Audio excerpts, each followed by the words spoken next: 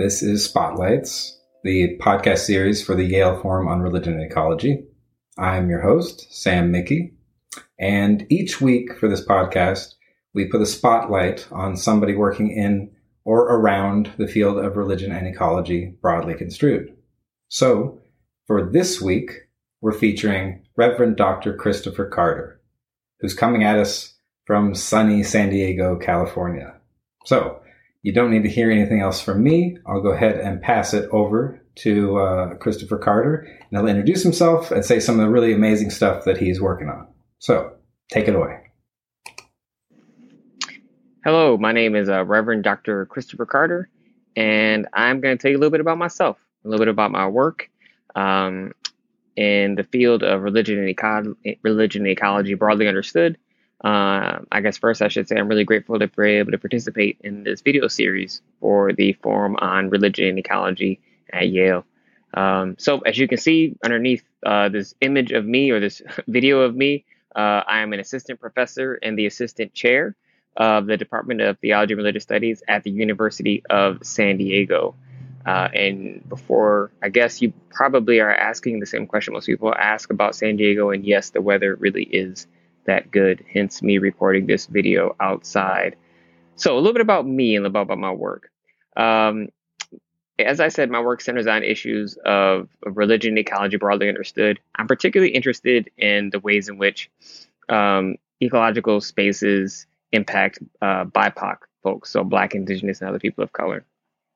Broadly understood, I would say my work kind of operates from the assumption that environmental spaces are always racialized, and racializing policies, I guess I should say, are always have environmental consequences, right? So I'm interested in interrogating the intersection of race and ecology, but broadly speaking, this comes across not only looking at Black folks, but also at Latinx folks, Indigenous folks, in the ways in which race as an axis of difference shapes and reshapes our worldviews.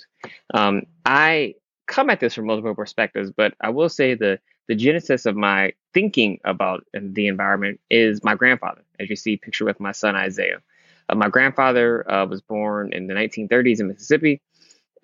He was a migrant farmer and a picker, I guess is probably the more accurate term, and just had to deal with a lot of particular kind of racism in the midst of living during the era of Jim Crow.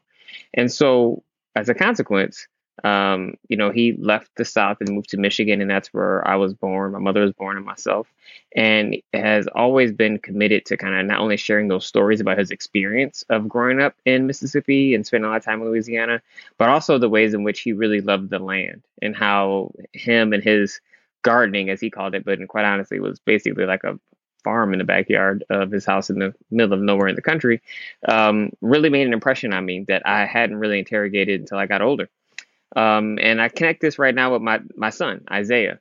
And so a lot of what I think about in terms of how my work, the writing that I do, is really not only to speak to the legacy of my grandfather and those who came before me and the road that they laid and the path that they paved for me to be here, and honoring their agricultural legacy, their culinary legacy, and speaking true to the ways in which they understood the environment, how they lived within the environment, but also trying to provide and leave a footprint or framework for my son and future generations to look at ecology in ways in which the contributions, I should say, to ecological thought from Black perspectives and see them as having deep and profound value that continue to shape and reshape, again, how we interact with the non and more than human world.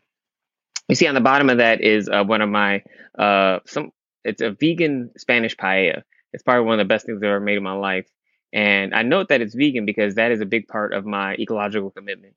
For me, my commitment to this way of being in the world is centered on for the people. And I always say, like, I love animals and animals are great, but a lot of my work, again, talks about food and the ways in which environmental and food policies impact and harm people of color. And as such, this has been a big moral and ethical way for me to contribute to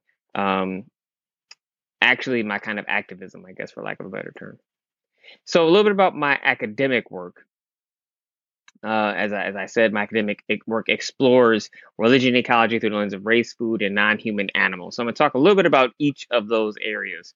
First, my forthcoming book, The Spirit of Soul Food, I really sought to answer the question, what should soul food look like for Black folks, given the structural racism that is embedded into the domestic and global food systems? And so ultimately, I argue that in order for first, that all people should take food seriously, but particularly Black people and Black Christians should begin to think theologically about food and to adopt a different way of eating. Call it different food ways as a response to systemic racism. And so the way I argue it is that we need to consider not only what we eat, but how we access our food and how we might create food sovereign communities, to empower people to have better choices and better access and better health consequences in light of the food that we are currently eat today.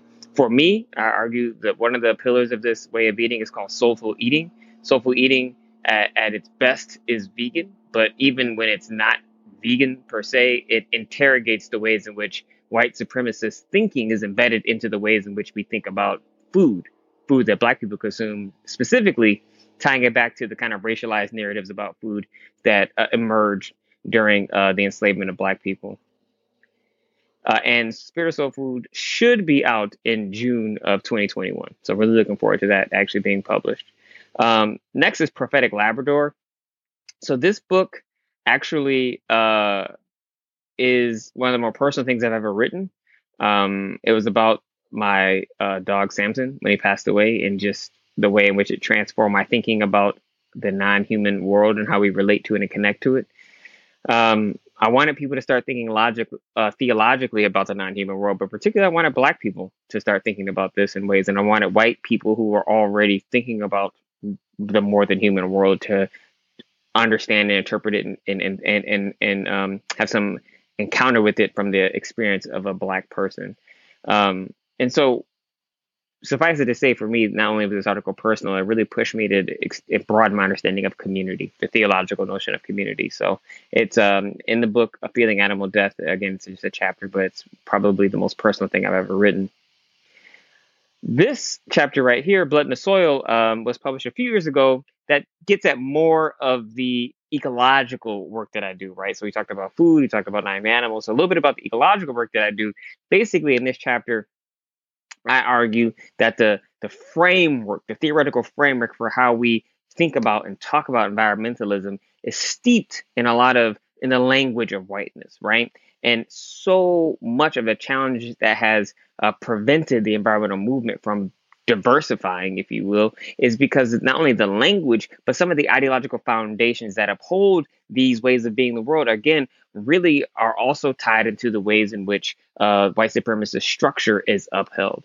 And so I argue and talk about and try to posit different ways for people of faith, particularly Christians, to rethink what it means to be human in ways that could empower us and cause us to, again, broaden our perspective on what it means to be a human being and relate to and connect with and recognize our interconnectedness to the non-human world.